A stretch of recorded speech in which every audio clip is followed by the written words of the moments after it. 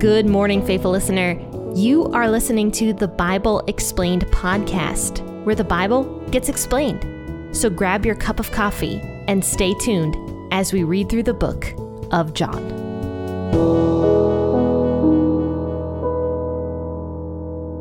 Hello and good morning, friends and faithful listeners. This is Jen here with the Bible Explained podcast. After a nice long weekend that I was able to have, thank you guys for your grace and your prayers. And yeah, I'm feeling so much better. I'm about 80% back to normal. And yeah, I mean, I was hit pretty hard this time with the flu. I got quite sick. It was not the worst flu I ever had, but it was not fun. But it was all in my head. Like, it was just so much bad congestion and sore throat. And for a little while there, I couldn't talk at all. And obviously I can't record a podcast if I'm whispering the whole time. That's really what I sounded like. It was quite bad. But like, now that I'm feeling better, I'm not even joking. It's probably a mixture of feeling better and the sunshine we've had for a couple days. But I have like a renewed feeling of life, I guess. I feel quite happy and just excited that I'm over the flu, I guess. I'm just very happy. So I've been good. So thank you guys so much for the prayers that you gave me on the Facebook page. I saw them and I was very appreciative of all that. But yeah, I'm ready to go back into the swing of things. And what a awesome passage of scripture we're going to be talking about today. We're going to be talking about John chapter 3. And of course, I'm going to guess most of you know the famous verse, John 3:16, which we are going to be discussing today. So yeah, let's go ahead and read John chapter 3, verses 1 through 21. But before I begin today's episode, how many of you guys still have your trees up, like your Christmas trees? I want to know. Tell me how long you keep your Christmas tree up, or if you have it down already, or if you keep it up for way longer. I'd love to know. So contact me. You'll find my business email address in the bio of the podcast episode. So answer that little question for me. How long do you guys keep your Christmas trees up for? And yeah, my Christmas tree is still up, partially because it takes forever to put it up. It's a 12-foot tree, and I don't want to take it down yet. Because I put so much effort into putting it up that I don't want to take it down yet. But also partially it was because I was sick, because I was thinking about taking it down last week, and then I got sick and I was like, nah, not taking it down. So I might take it down this week or maybe next week, or I'll try to take it down before February, probably. But okay, guys, answer that question. But let's go ahead and read John chapter 3, verses 1 through 21 today. I'll be reading out the WEB version, as I always do. Feel free to grab the version that you prefer, and also the cup of coffee or the cup of tea that you prefer. And let's go ahead and enjoy the reading of God's word. Now there was a man of the Pharisees named Nicodemus, a ruler of the Jews. The same came to him by night, saying, Rabbi, we know that you are a teacher come from God, for no one can do these signs that you do unless God is with him. Jesus answered him, Most certainly I tell you, unless one is born anew, he cannot see God's kingdom. Nicodemus said to him, How can a man be born when he is old? Can he enter a second time into his mother's womb and be born? Jesus answered, Most certainly I tell you, unless one is born of water and spirit, he can't enter into God's kingdom. That which is born of the flesh is flesh. That which is born of the spirit is spirit. Don't marvel that I said to you, you must be born anew. The wind blows where it wants to, and you hear its sound, but you don't know where it comes from and where it is going. So is everyone who is born of the Spirit. Nicodemus answered him, How can these things be? Jesus answered him, Are you the teacher of Israel and don't understand these things? Most certainly I tell you, we speak that which we know and testify of that which we have seen, and you don't receive our witness. If I told you earthly things and you don't believe, how will you believe if I tell you heavenly things? No one has ascended into heaven, but he who descended out of heaven, the Son of Man, who is in heaven. As Moses lifted up the serpent in the wilderness, even so must the Son of Man be lifted up, that whoever believes in him should not perish, but have eternal life. For God so loved the world, that he gave his one and only Son, that whoever believes in him should not perish, but have eternal life. For God didn't send his Son into the world to judge the world, but that the world should be saved through him. He who believes in him is not judged. He who doesn't believe has been judged already, because he has not believed in the name of the one and only Son of God. This is the judgment, that the light has come into the world, and men loved the darkness rather than the light, for their works were evil. For everyone who does evil hates the light, and doesn't come into the light, lest his works would be exposed. But he who does the truth comes to the light, that his works may be revealed, that they have been done in God. All right, so we're introduced to this guy named Nicodemus, and he is a Pharisee, actually, and a ruler of the Jews. So he was a really high-ranking Pharisee. It sounds like he was potentially a very prominent member of the Jewish society, it sounds like. And he came to Jesus by night. So a lot of people believe that the reason he came to Jesus by night was because he was scared of his other Pharisee friends because they were against Jesus. And that very well could be true. I would guess that's probably the reason he came to Jesus specifically by night and not during the day. But also it could be because Jesus was surrounded by so many people all the time during the day that maybe Nicodemus wanted to have a moment with Jesus alone without all the multitudes. It could be that also, but I would guess it was probably because he didn't really, as a prominent member of the Jewish society, didn't really want to be seen too heavily with Jesus. That's my guess, but that's just opinion. It doesn't actually say what Nicodemus's intentions were for coming at night. But anyway, he comes to see Jesus at night, and so he calls him rabbi, which means teacher. He says, "Teacher, we know that you are a teacher from God, for no one can do these signs that you do unless God is with him." So Nicodemus was the type that saw and believed Jesus due to what he was doing, because Jesus was beginning to go very public with his ministry. He was beginning to show people signs and wonders, I suppose, and beginning to perform healings and all this stuff. And Nicodemus saw this stuff and heard the words coming from Jesus's mouth, the words of authority. And because of all this, Nicodemus believed. He believed that Jesus was, in fact, from God. So it says, Jesus answered him, "Most certainly I tell you, unless one is born anew, he can't see God's kingdom." I kind of like the fact that, I find it interesting that Jesus sort of just brushes past Nicodemus's, I guess, like flattery in a way, and just gets to the heart of the issue. Like, Jesus didn't tolerate flattery. He knew what was inside everybody's hearts, and he knew what Nicodemus needed. So he gets directly to the point. "Most certainly I tell you, unless one is born anew, he can't see God's kingdom." That's just amazingly to the point. I love that. I've actually had conversations with my pastor. If you know me personally, I don't like really long, in-depth conversations that like dance around an issue. Just get to the point. Even if it's like criticism of me, I'd rather you just say it outright. Like, just say, "Jen, I don't like what you're doing," rather than dancing around it. I've always enjoyed blunt people, and it's possibly because I've always been around very blunt people. I don't consider myself to be extremely blunt, but I do love a blunt person. My husband might be one of the bluntest people I've ever met besides my mom. My mom and my dad, both very blunt people. My pastor is a very blunt person. My husband's a very blunt person.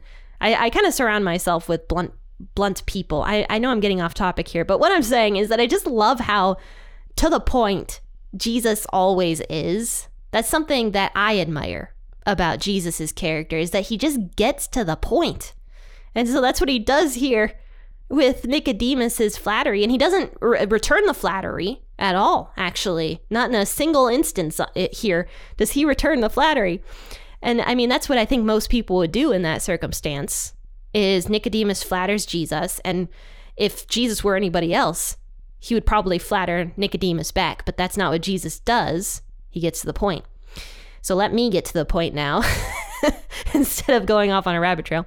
Okay, so Jesus says, "Most certainly I tell you, unless one is born anew, he can't see God's kingdom." And what does this mean?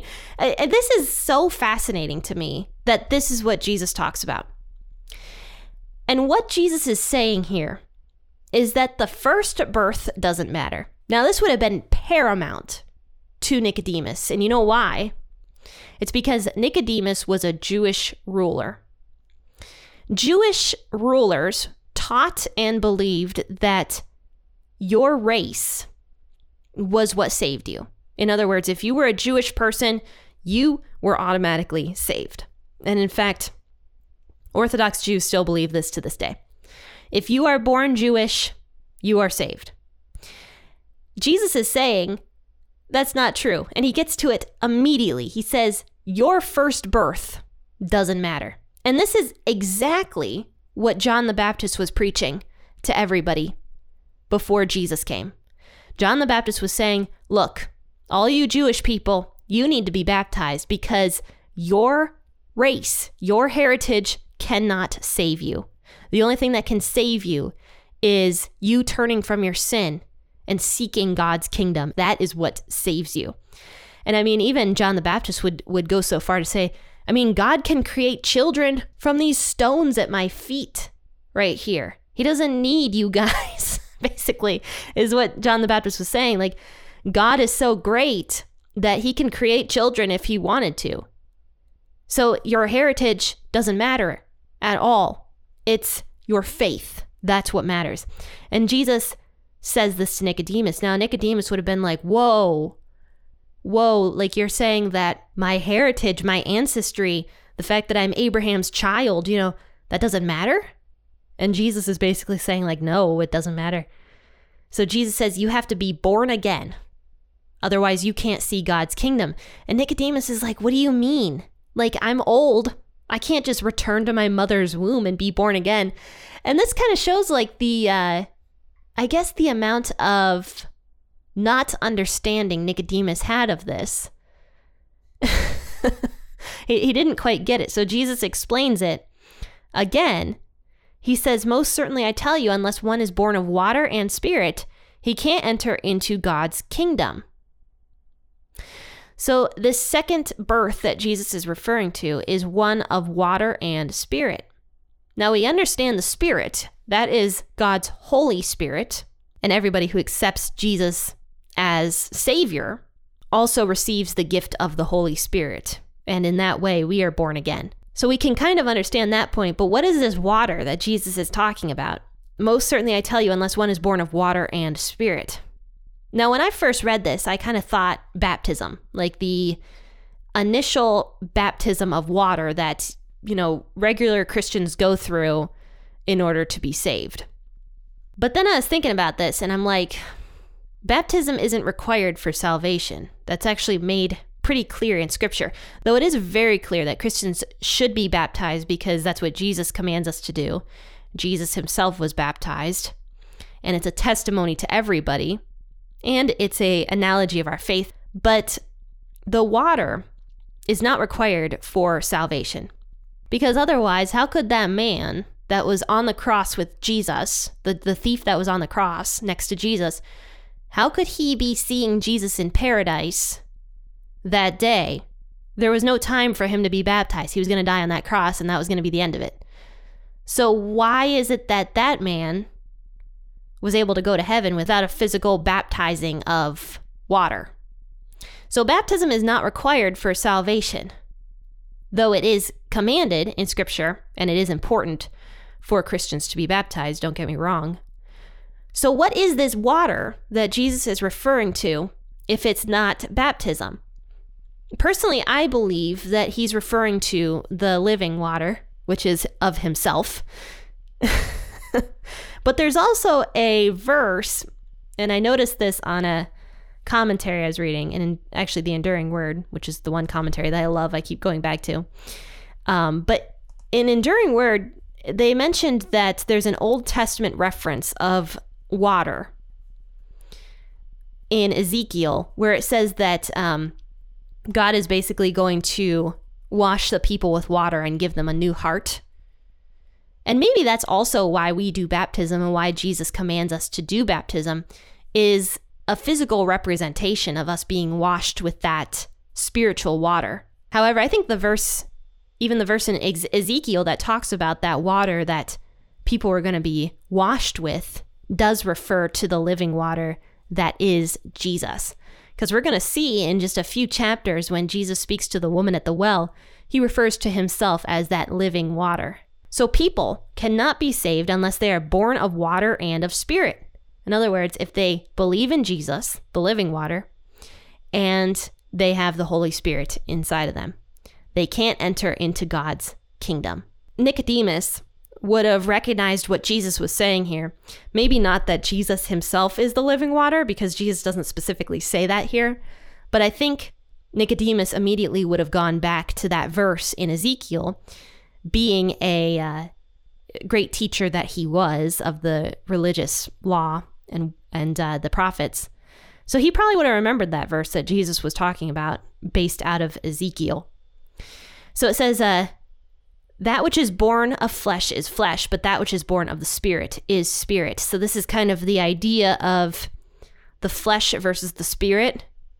And there's verses later on in the New Testament that talk about how the two are always battling with each other. You know, the flesh is basically considered to be like the sinful part of us, and then the spirit is obviously the holy part. And those two things constantly battle each other all the time. It's like a constant inner war we always wage with ourselves. And so, yeah, it's a constant war that is being waged. And that's kind of what Jesus is referring to here. And so basically, Jesus says to Nicodemus in verse 7, he says, don't marvel. In other words, don't be amazed that I say you have to be born again. He says, the wind blows where it wants to, and you hear its sound, but you don't know where it comes from or where it is going. So is everyone who is born of the Spirit. In other words, what Jesus is saying here is that we don't need to analyze every little thing about this in order to be saved. There are definitely complex aspects about it and things that we will never, ever understand about God's grace and about God's mercy and salvation in general. But on its base level, it's very easy to understand. Basically, believe in Jesus, believe that he died and rose again for you, and ask for the Holy Spirit to come in and give you a renewed life, a second birth, if you will. And that's the basic concept of Christianity, is just understanding, A, that you were born a sinner, that there's nothing you can do to achieve salvation on your own, and that you need a savior. You need Jesus, who is the only savior and the only path to heaven. You got to believe in him and then ask for the Holy Spirit to give you renewed life.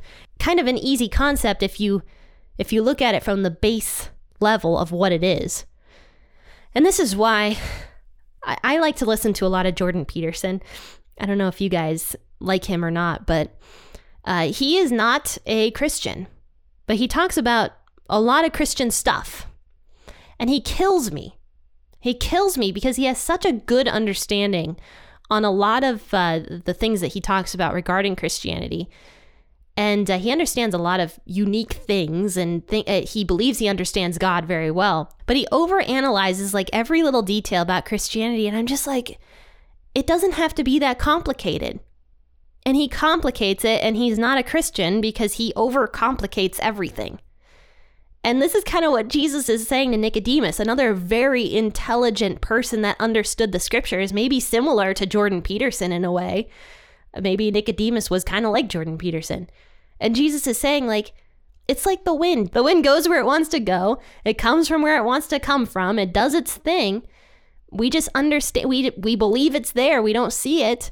It's the same thing. Like, we don't have to complicate every single thing about Christianity. And Jesus literally commands Nicodemus not to do that. So then Nicodemus answers him, how can these things be? What a human thing to say. Like right after Jesus is like, don't complicate it, Nicodemus is like, I don't get it. I'm trying to complicate it. That's hilarious to me. And then Jesus kind of is like, look, you're a teacher of Israel and you don't understand any of this stuff. Like, he's like, how can I teach you about this more advanced stuff about heaven if you can't understand these things, basically? That's what he says in verse 12. Then Jesus says, no one has ascended into heaven but he who descended out of heaven, so the Son of Man who is in heaven. That was a little bit confusing to me. But I think what Jesus is saying there is that basically he is the authority on this stuff because he was in heaven and he descended out of heaven to come live on earth. So he's sort of the authority, and so he understands all this stuff. And he's kind of saying to Nicodemus, like, I'm giving it to you on the basic level, though I understand everything about heaven. I can't give you more than that unless you begin to understand these basic principles that I'm laying in front of you right now. And so then he goes on to say, basically prophecy about how he's going to die. As Moses lifted up the serpent in the wilderness, even so must the Son of Man be lifted up, that whoever believes in him should not perish, but have eternal life. Then he goes on to say the famous verse, for God so loved the world that he gave his one and only Son, that whosoever believes in him should not perish, but have eternal life. For God did not send his Son into the world to condemn the world, but that the world should be saved through him. And that's me stating that in King James Version, because that's what I memorized it in when I was a little kid. But I mean, those famous verses are basically Jesus saying that God loved the entire world. Once again, to Nicodemus, this would be paramount, like a super crazy idea, because at this point in time, the Jewish people only believed that God loved them because God gave them the law. God gave them, the treatment of children, like they were God's children.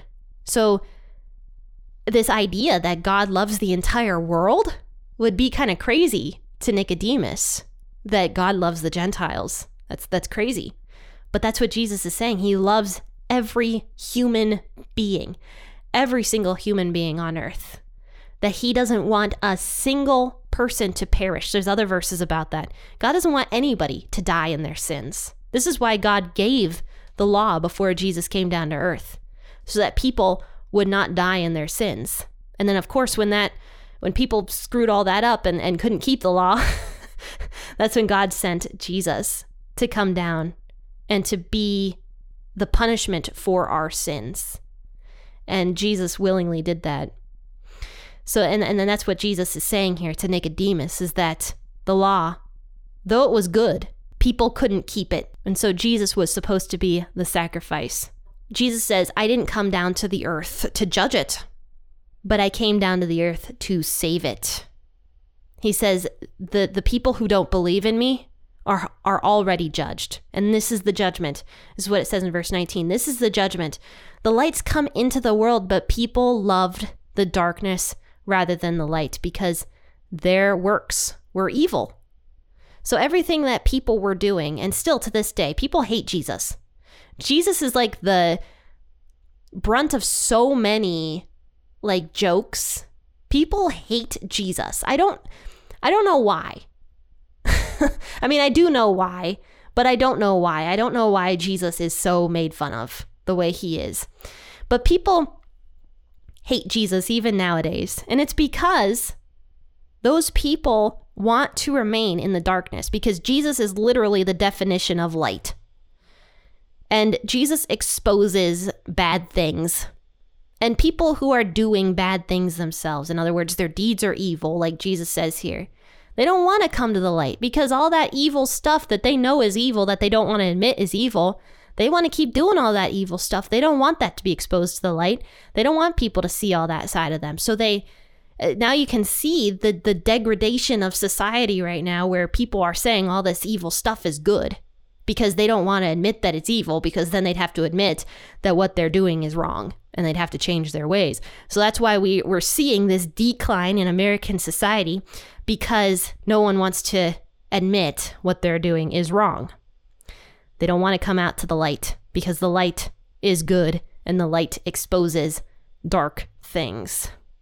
And that's what Jesus says is the judgment. That's the judgment. He who comes to the truth comes to the light, that his works may be revealed, that they have been done in God. That's why Christians, they're considered to be the light of the world, because they have the truth. The truth is the light.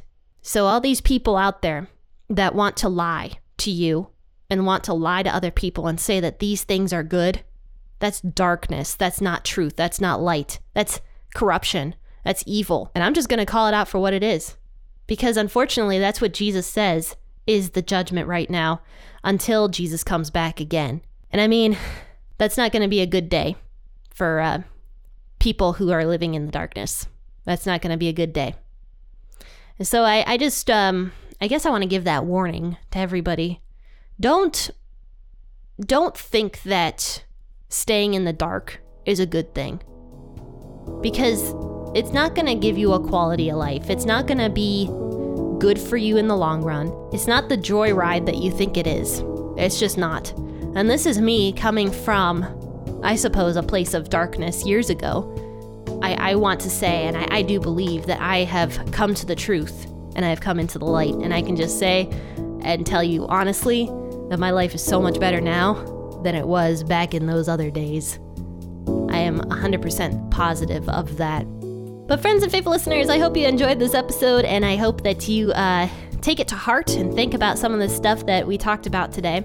And maybe share it on your social media platforms if you know somebody that could use today's message about John 3:16. This is kind of like the love chapter, I suppose, how much God loves the world. And I think a lot of people need this right now, the true definition of love. But friends and faithful listeners, I will see you guys bright and early tomorrow morning for an episode out of Deuteronomy. Until then, happy listening and God bless.